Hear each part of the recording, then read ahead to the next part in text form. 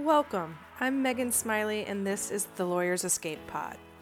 For those of you who've followed the rules, worked really hard to climb the ladder, but are looking around now and thinking, is this it? Is this my life? I hear you.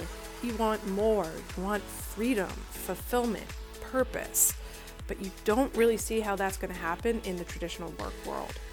You're entrepreneurship curious, but it seems daunting and risky and sort of just unrealistic.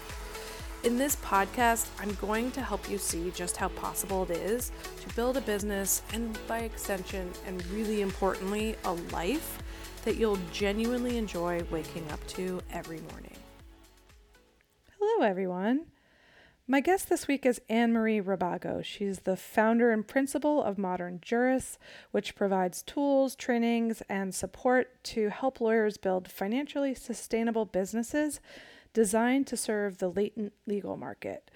Anne-Marie started her legal career at PricewaterhouseCoopers and then launched a solo tax law practice, as well as worked at a law school and in nonprofits in the legal incubator space.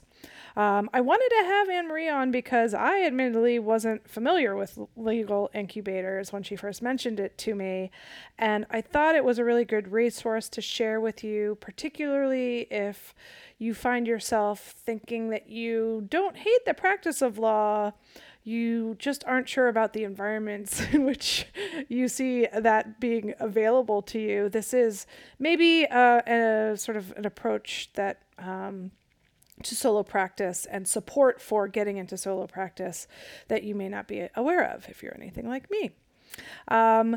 So before we hop into the episode, I also wanted to let you know that I just launched my 2024 focus sessions.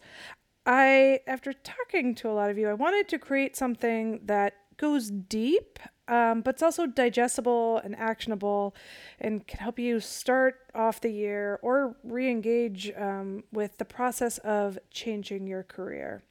So it could be that you're wondering whether you should be applying to positions at a smaller firm or in-house, or per this week's episode, thinking about a solo practice. Or maybe you know you're done with law and you just need to stop applying to those jobs and start figuring out what else you would do. Maybe you're thinking about a side hustle, an entrepreneurship, or grad school, or, maybe you're just like, I am in the midst of a deep existential crisis and really need to go back to the drawing board. No shame, I have been there multiple times. So I know that there are a lot of different directions you could go. And the problem is that if you kind of are trying to explore all of these things all at once, you actually make no progress. So this is designed to help you take a big goal and break it down into what you really should focus on in the short term. So we'll help you get clear on the contours of that longer term vision, but think about which of these concerns and ideas you can safely stop thinking about for now, where you need to be spending your limited time and energy, and also how to tap into your intuition and trust your decision making around this. So there's a link with more details and to sign up in the show notes, so you can click on that if you want to learn more. And for now, we'll hop into the episode with Anne-Marie. Anne-Marie, welcome to the podcast. Thanks, Megan. I'm happy to be here. Happy to have you.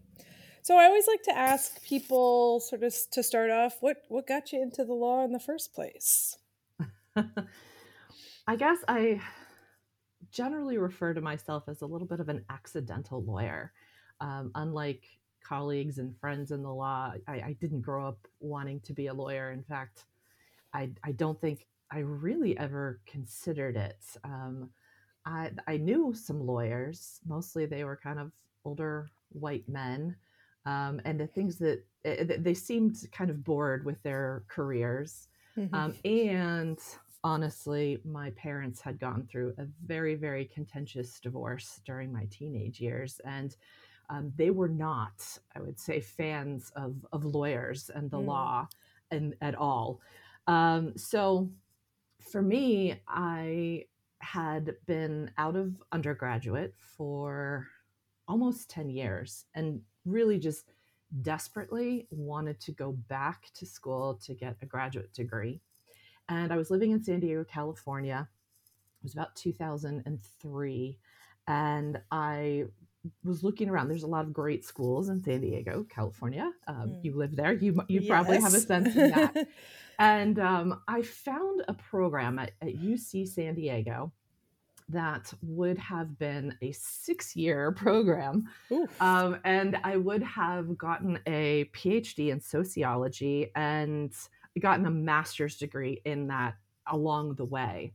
And my husband, who was my boyfriend at the time, came home from work one afternoon, and I'd done all the research and I was super excited. I had found this PhD program and it was what I wanted to do, get a PhD in sociology.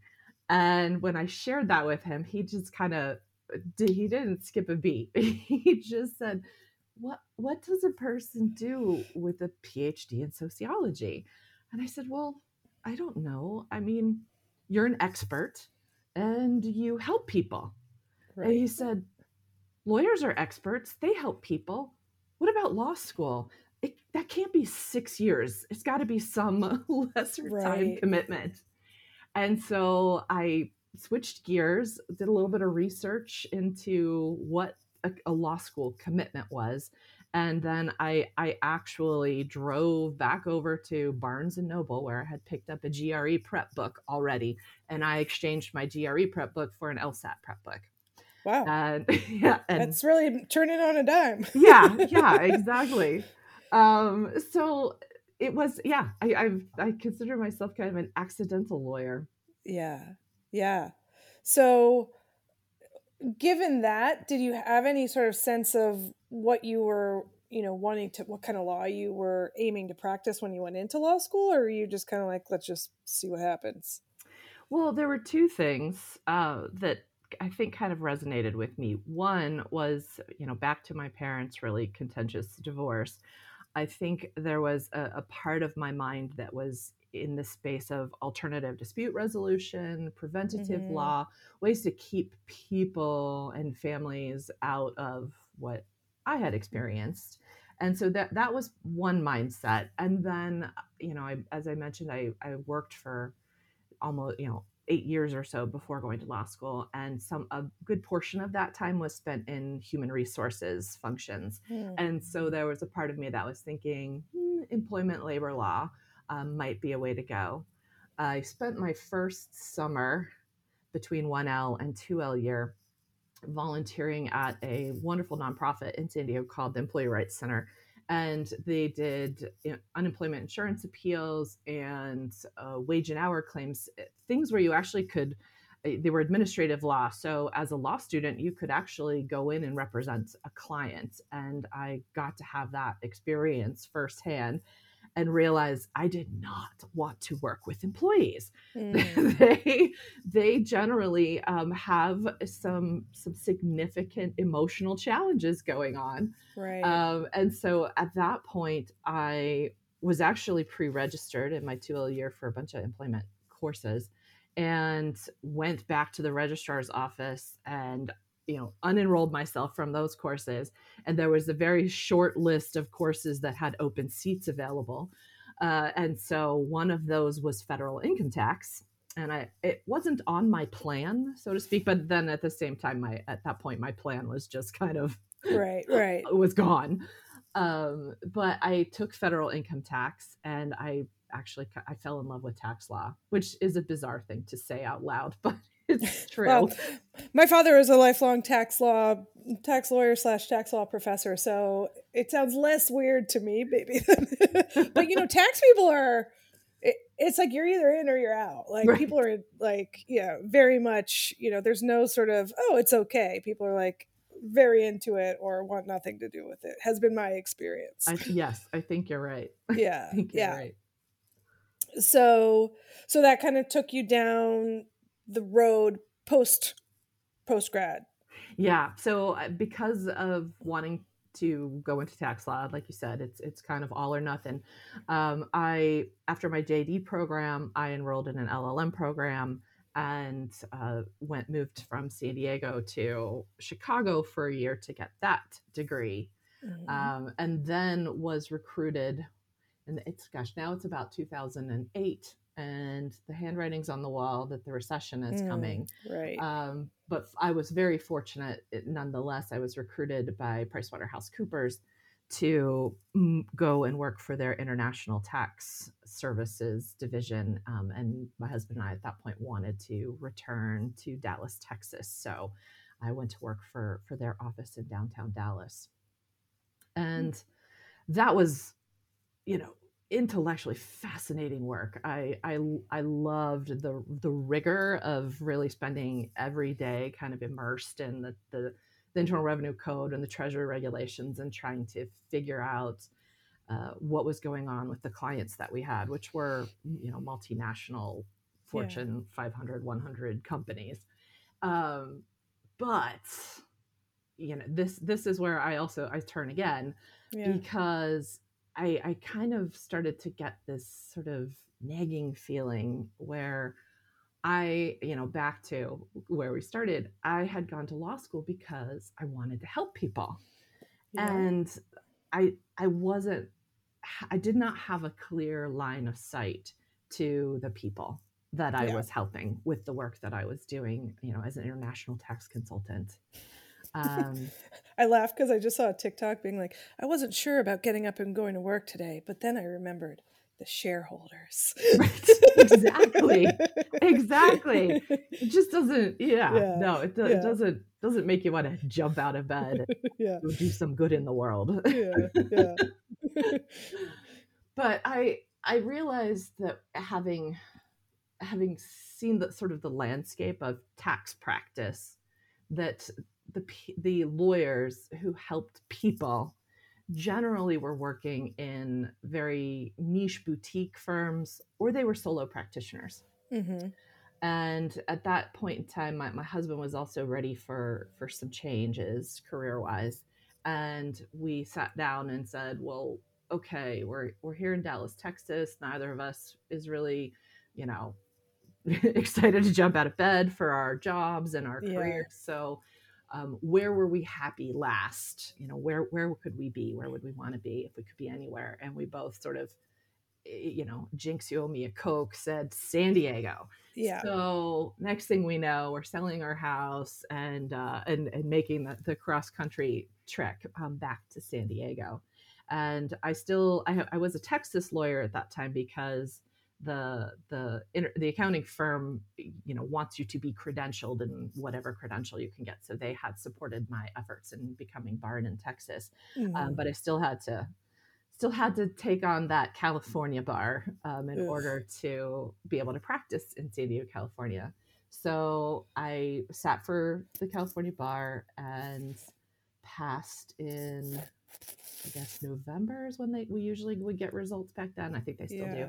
November 2009, and pretty much, audits, collections, etc.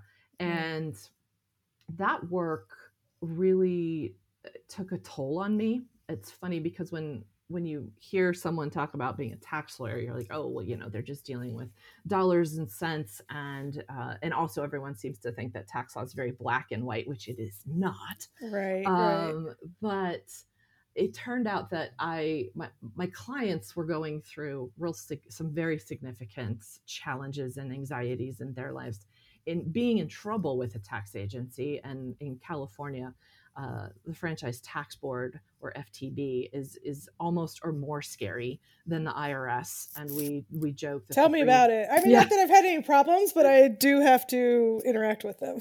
Oh yeah. Oh yeah.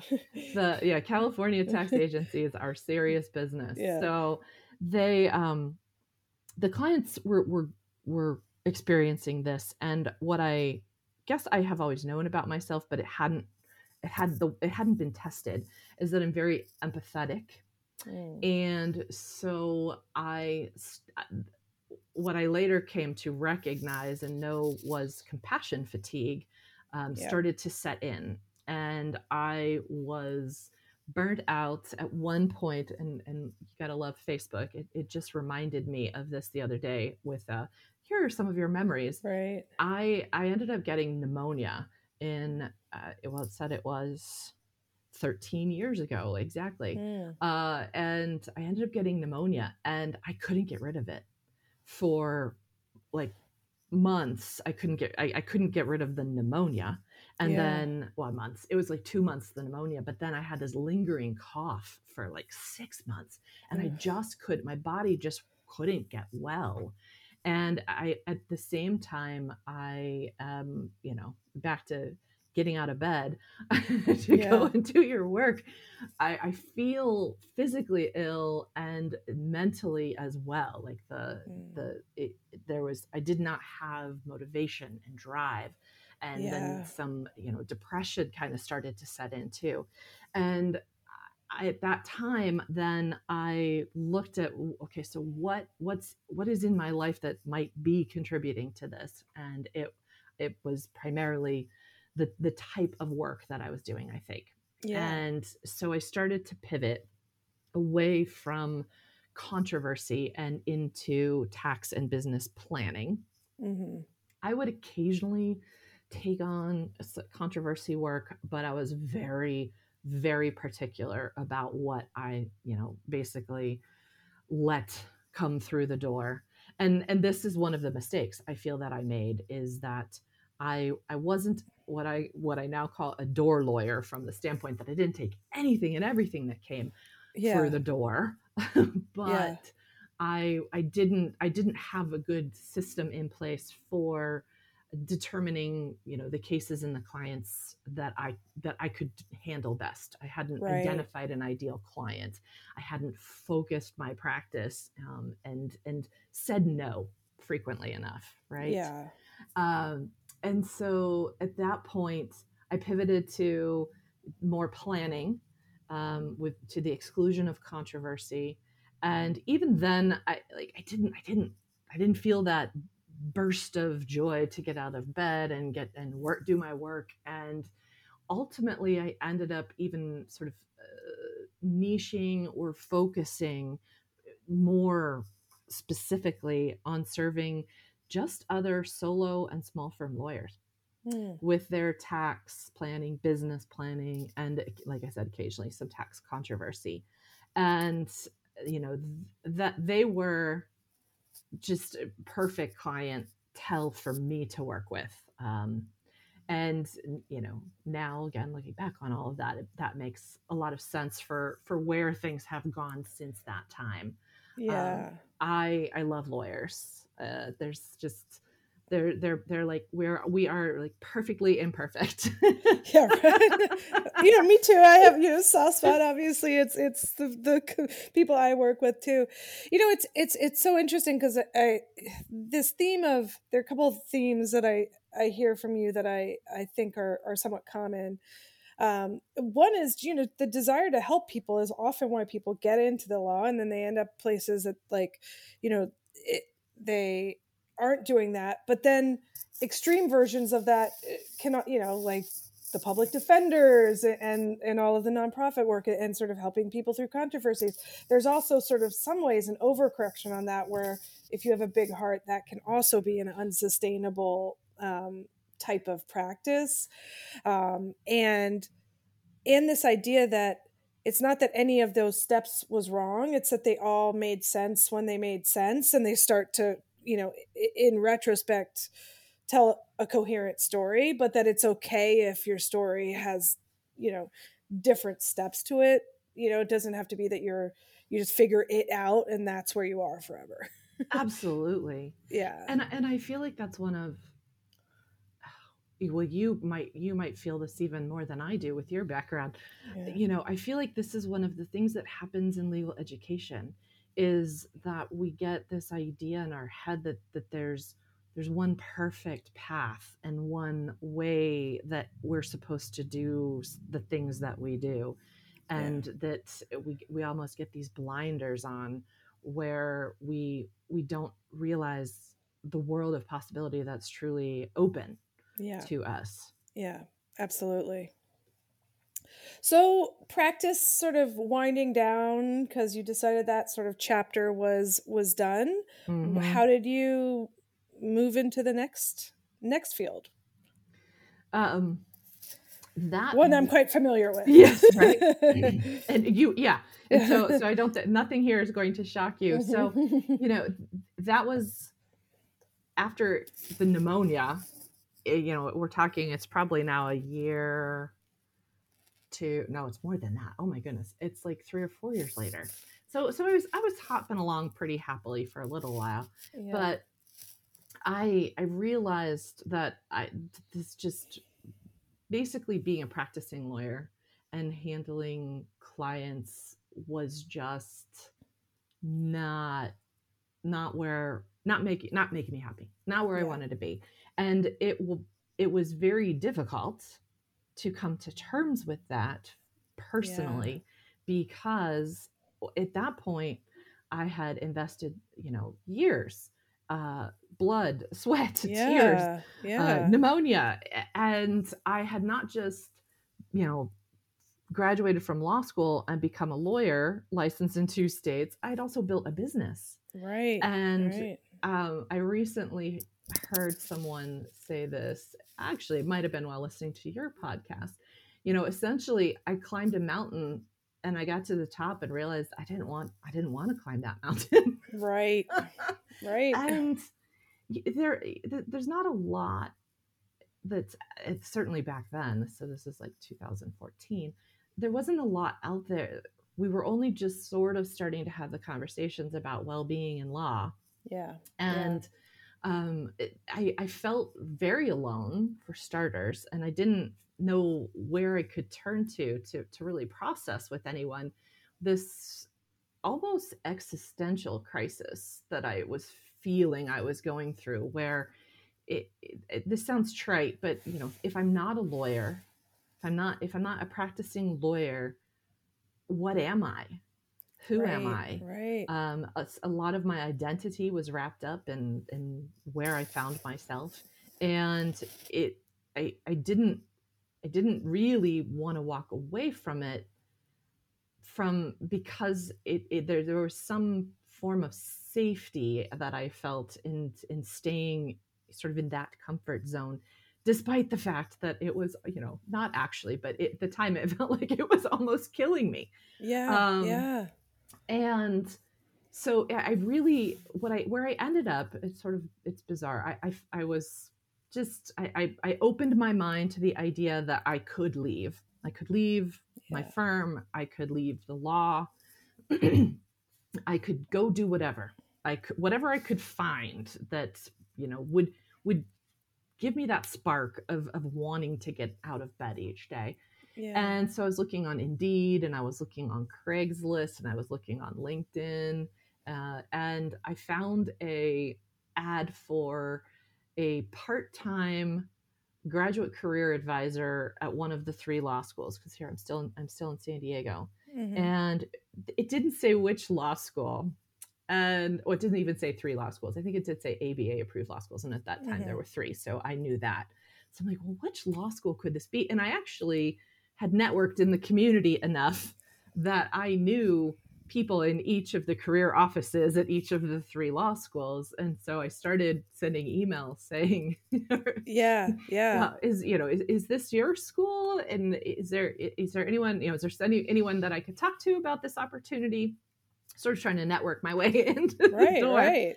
And I found out from California Western, they sort of responded and said, "We can't talk to you about the role because it's actually our role, but here, you check out these resources," kind of thing. I was like, "Okay, well, now I know where it is." And so I ended up applying for that and getting that job, and that was part time, and just it was an off ramp. I'm Yep. back to runways and ramps again.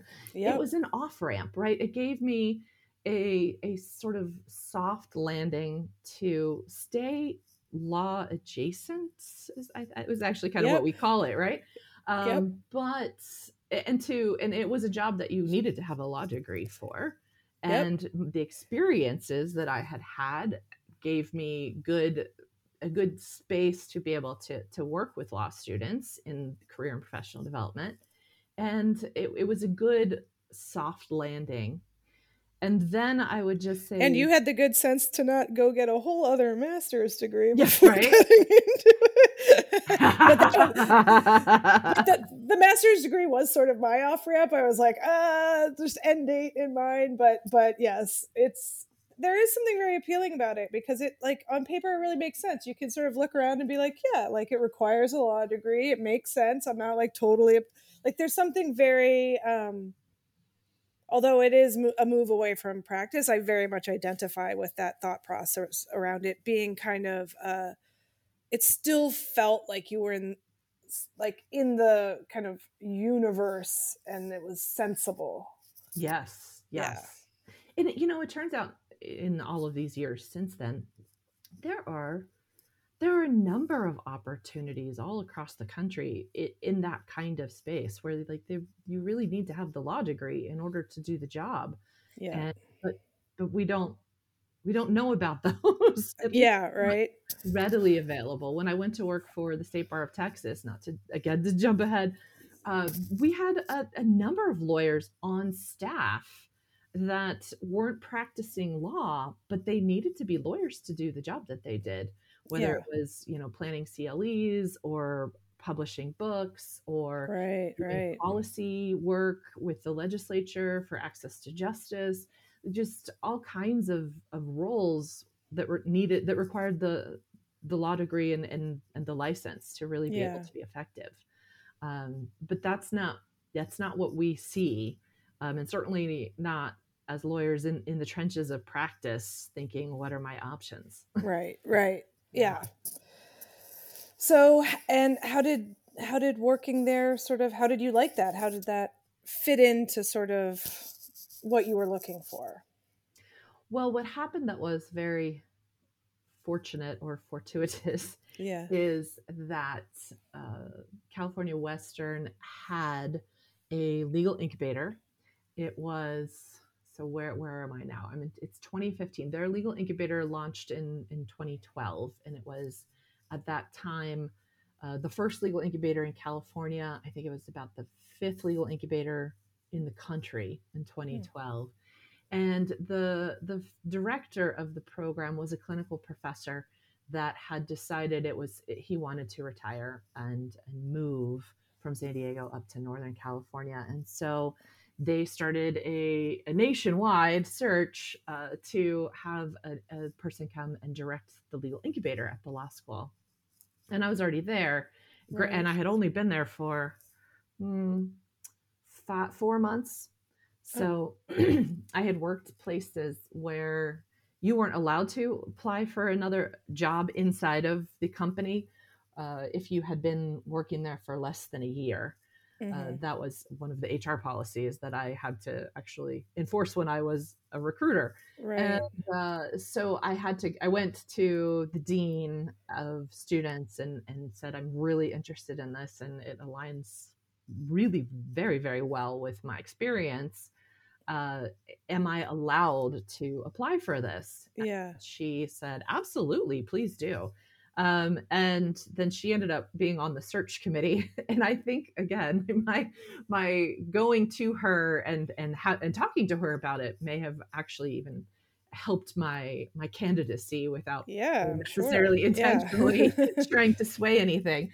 But I ended up being selected as the next director for it's called the Access to Law Initiative, and that was how homed or housed at the law school inside of the Career and Professional Development Office. So Mm. it was,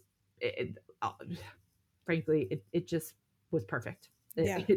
And I tell people I fell into the legal incubator movement because I kind of knew that those existed, and I knew that the school where I was in the career office had one. I talked to students that were interested in that path about the program, but Mm-hmm. running one, that wasn't something I think I had thought about until the opportunity was suddenly there. Yeah, but it's also sort of a testament to just keep putting yourself sort of in situations that seem like they're moving you towards something, even if you can't totally predict, what opportunities that might open up. Just Absolutely. being on that path put you in that position to be there to take advantage of that offer. Yeah. Very true. And I really, that I feel that, and I have done that over and over again in my Yeah. professional life of, oh goodness, where I'm like 28 years past undergrad at this point. Yeah. So I think a lot of times, and it isn't just lawyers, but there's something that is very very just ingrained into our fabric as we graduate from law school and become lawyers. But people just tend to get sometimes very stuck in career, in jobs, roles, and careers. Yeah. And I guess I've never felt like I had to be stuck somewhere. I always felt like I had the power to change my situation.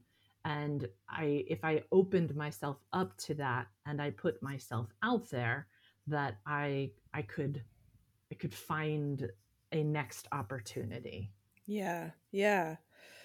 So, I don't know, maybe it makes sense to sort of talk a little bit about what the incubator was and how that's kind of become more of what you do. Oh yes, Yeah. I would love to. So so let's start with what is a legal incubator. I just recently posted on social media. I was in a room at luncheon with 100 lawyers, and got a chance to say a few words. And I asked the audience, how many of you have ever heard of a legal incubator? And there were about 100 lawyers in the room, and only about 4 hands went up. And I was like, see, and one of them is a former legal incubator director. So really, there were only 3 people in the room who had heard of these types of programs. And I've been doing a lot of research about sort of where the movement stands. We for a while we're calling it the legal incubator movement, because there was significant growth for a period of time. Unfortunately, it seems that the number of programs we have across the country has, in the wake of COVID, has retracted. But nonetheless, they are still there. And I think that, in the vein of what I was describing for myself personally, we have learned from mistakes that have been made by some of the programs in terms of funding and offerings and things through the years. And I think we're in a stronger position to potentially, come back out with and grow this movement again. But the legal incubators were initially born out of the recession that happened back, yeah, I alluded to it earlier, like 2008, 2009, that time frame. And in some of the research I was doing for something recently, I found again, and the headlines that were coming out from the American Bar Association Journal and just other places, where law students were graduating from law school, they were passing the bar, and there were no lawyer jobs, none. Lawyers were taking paralegal jobs, newly minted lawyers, and probably even a couple of years out, were taking paralegal jobs. If you wanted to use your law license, at one point, it got to the point where you had to start your own law firm, you had to start your own practice, and in order to practice law. Otherwise, to make money, you were going to go get a non-legal job, maybe a barista or something, uh, to make money while we waited to see what was going to happen with the economy. Law firms weren't growing, they weren't hiring, because clients weren't hiring lawyers for things, unless they absolutely had to. So some of what people hire lawyers to do is optional, and sometimes it's not. And of course, the number of people that represent themselves in legal disputes at this point in time is higher than it's ever been. But the legal incubators, the initial ones, were started by the law schools, to be honest. And it was, I think, at the time, a recognition that law schools weren't preparing new lawyers to go into business for themselves. And so while it wasn't something that there was necessarily space for inside of the curriculum of law school, it was something that the law school could develop a program to support their alumni postgraduate. And so most of our programs across the country initially provided lawyers with space for and a place to receive mail, a place to meet with clients, possibly a place to sit at a desk and do your work and call your office. That looked different depending on where you were across the country. We provided lawyers, these new lawyers, and they almost always were sort of in that 0 to 3 or 0 to 5 years since they became licensed. We provided them with training and mentorship and tools to be able to ideally reduce the time that it takes and the cost, true like out of pocket cost, of getting yourself up and into business. And we have still to this day a number of national and sometimes state and sometimes local vendors and organizations that will offer free or very discounted products and services to the lawyers that are in the incubator programs. And that's in part because while the program is helping these lawyers get themselves up and into business, there is a dual mission. So there's that support a new lawyer in starting a law firm, and also most of the programs across the country are encouraging lawyers to serve clients in the modest income space. So your everyday average citizen who can't necessarily afford market, $300, $400, $500 an hour lawyers, but aren't so indigent or poor that they qualify for free legal services from our pro bono organizations across the country. Feels like a wide open market too, just from a business mind. You're like, there's a lot of people in that category. Absolutely. Yeah. The overwhelming majority of the Yes. population is in Yeah. that space. Yeah.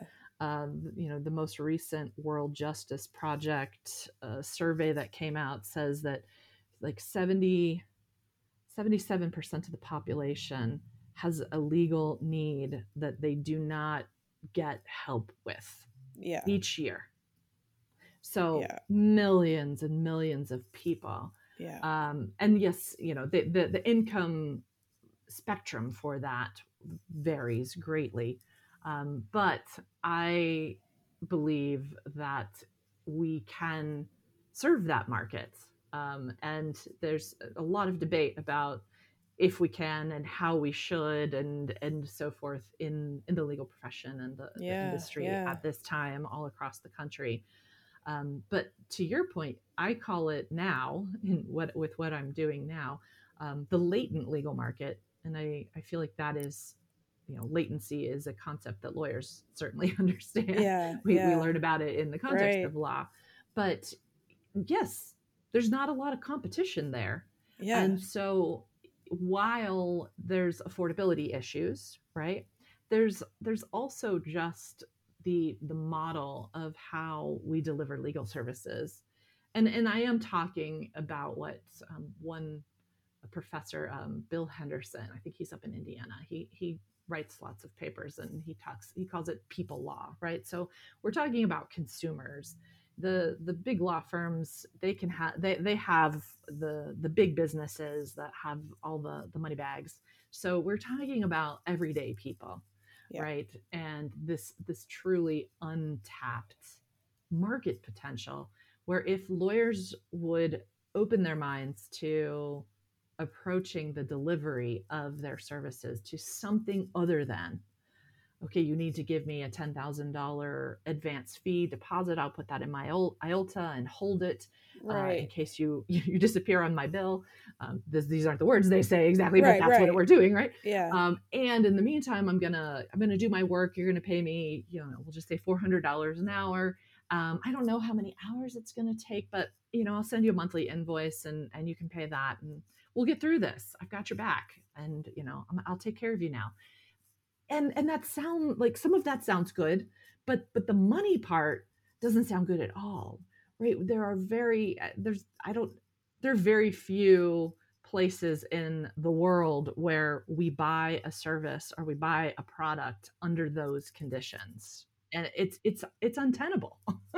And yet it's what we expect our clients to do in the space of law and delivering legal services to people. And it isn't actually what's always been done. It's what's always been done as long as any of us have been alive. But there are definitely other ways of doing it, and I adore the people out there who are being very vocal about things like flat fees and value pricing and subscription models and sliding scale models. There's all kinds of different ways to approach the money aspect, but it's not something, again, that we're taught. And there's a lot of misinformation out there about it. But we in the incubators do teach lawyers how to do that, how to do the things I'm talking about.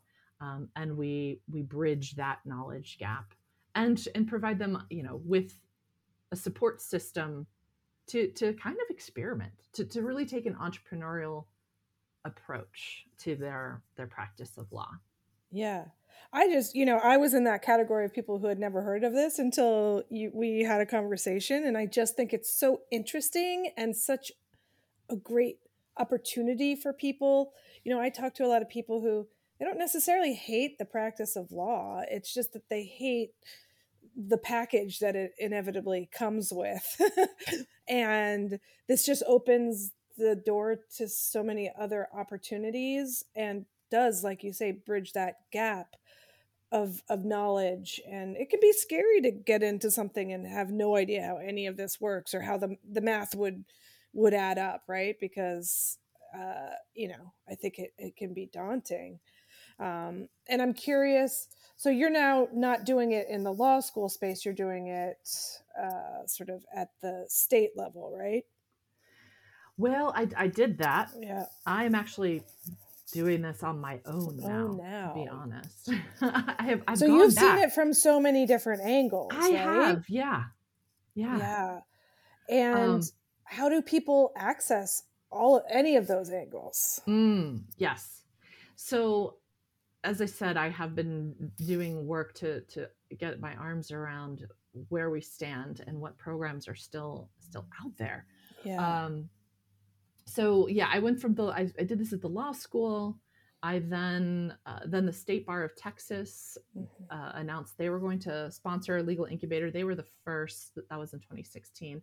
They were the first state bar to come out as a legal incubator sponsor, and so I said, that would be a really exciting project. I love to build things and I love to fix things professionally. So I applied and ended up moving to Austin, Texas to launch the legal incubator for the State Bar of Texas. That program, the law school program at California Western still exists. I actually was just in touch with their director last week. They are unusual, I think, to me, because they, on a case by case basis, will actually even accept California licensed, usually, lawyers who aren't necessarily alums of the law school. That's one of the limitations of the original models, was that most of the law schools were really most interested in serving their alumni. So as the idea started to spread after, in that recession time, more local bar associations, law libraries, state bar associations. Here, I am now in Denver, Colorado. My husband and I like to move around a I know lot. you get around almost as I, much as I do. I know. Our incubator here in Colorado is sponsored by the Supreme Court. Mm. of Colorado. So lots of different sponsoring entities host these programs. The American Bar Association's Standing Committee on the Delivery of Legal Services has an incubator directory. It has not been updated in a very long time. I've been working on updating it, and actually on my website, on the resources tab, you can find what I have at this point determined to be a list of programs I know are operating and do have cohorts Mm-hmm. currently, and are potentially bringing on new cohorts. There, each program is unique and has its own requirements for being able to be part of the program, and as I already alluded to, different sponsoring entities. Ultimately, while I was working for the State Bar of Texas, awesome program. It's called the Texas Opportunity and Justice Incubator. Only requirement for that is that you be a Texas lawyer, and of course, you and your approach to practice need to align usually with the missions of these programs and entities in terms of what they are trying to achieve and what you're trying to achieve. There needs to be that has to be symbiotic. But I left the State Bar of Texas because I saw the potential for creating this opportunity for lawyers to learn how to start their own practices or build and scale their own practices in the space. What I'm really passionate about is serving the everyday person, that latent legal market. And so I run an incubator like program, that's what I call it, for lawyers all across the country. And I have members in the program that are in every time zone across the US. And we have various learning and activities that bring the lawyers together in community, which is a big piece of this. I often say, if I'd had a legal incubator or a community like the ones that I strive to create for lawyers, I might still be a practicing lawyer. Yeah. But I Yeah. felt like I was on an island, and these programs didn't they weren't as prevalent as they are now. At the height of the movement, we had about 80 programs all across the country. Mm-hmm. um, I believe we have a little more than half of that have survived COVID, and there are some that are on hiatus. um, and we'll see, because some of what's going on with the economy right now seems very similar, and law school enrollment and graduation, it seems very similar Yeah. to the perfect storm that created these programs in the first place. Right. Right. So, Yeah. So, in terms of, I'm just curious, practice areas for this sort of latent market, do you find, whether through the incubators or through your work, um, are people making jumps from what their firm life had been to a totally different practice area? Or they tend to be related? Like, what kinds of practice areas tend to be best suited for this kind of work? wow. So, I am a big proponent of the lawyers coming into the work that I have done with them, really creating some self-awareness Mm-hmm. and trying to understand the lifestyle that they want to lead, and then pursue a practice of law that will support that lifestyle, right? Yeah, I love that. That's like very close to my philosophy. What we not necessarily practicing law, but asking yourself what works for you rather than looking Exactly. external for the answer. Exactly. Yeah, And I think that that's a much more difficult exercise for some individuals than others, because some people truly go to law school and want to be lawyers so that they can stand up in court as frequently as possible and defend or advocate, right? yeah, And whenever you bring court yeah, yeah, into the scenario, you lose some of your control, right? yeah. Right. But when I to really answer your question, the places where there is, the place where there is tremendous need are often the areas where there is court potentially involved. Family law, Mm-hmm. at this point, landlord tenant law, Mm-hmm. consumer debt. Those are areas where there's definitely conflict, there's definitely contentiousness, and there's often court. And Yeah. so, I think that what I try to encourage people to do is recognize that is a decision, right? It isn't a default, and you can decide that is what you want, and and then try to create as much or and design as much control into the other aspects of your business as you possibly Mm-hmm. can, and or go in a different direction, right? Like there's definitely need for estate planning, Yeah. wills, That one came up to me. And small business lawyers, right? small The business. transact, like Yep, I wouldn't go hire a firm I worked at for legal work, right? exactly, Yeah. exactly. So it's so all of Yeah. it is very individual. Yep. Yep. Uh, That makes sense. and then also, how many hours do you want to work? Yeah. Yeah. Because you can have a part-time law firm, but you're going to have to make intentional decisions about how you design that, and what that looks like in your Right. life. Right. And we have the power to do that, and with a little bit of knowledge, understanding, and kind of mental work, we can create what we want for ourselves. But I don't feel like, other than you and some of us out here, in Right. this legal incubator space, there's not a lot of people that are talking about approaching your career in law, or your career at all that way. Yeah. Yeah. Well, I think it's fascinating. I was so excited when you told me about this because I think it really is such a great resource for people who maybe are in that sort of space of like, I don't necessarily want to walk away from the practice, but I'm not quite sure how to conceive of it other than in the traditional form that we've all been taught. And being a business person is an entirely different set of skills, right? Like it's just once you told me about it, I was like, this seems so obvious why. But it's, yeah, I just find it really interesting. I was so happy uh to share your knowledge around this with my audience. We are running a little late, so I want to start wrapping up, but I would love if you could first tell us you sort of alluded to it, but sort of specifically what your program is and how people can work with you and find you. Absolutely.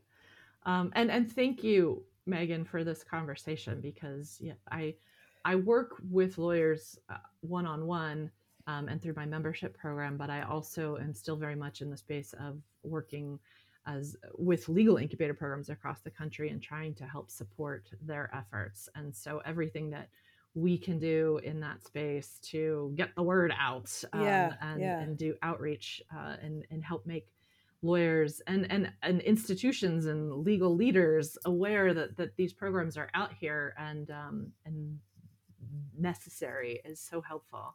yeah, I am now the founder and principal of Modern Juris. That's the name of my company. We provide tools, training, and support for lawyers to start solo law firms, particularly designed to serve the late legal market. I work with lawyers mostly one on one and through my membership program, which has a fairly low monthly price tag at this point. It's $24 a month, cancel anytime. It's a subscription, in fact. hmm, And Other than that, I provide some free trainings and occasionally webinars and things that are for sale, in the space of trying to provide online and on demand education in this space.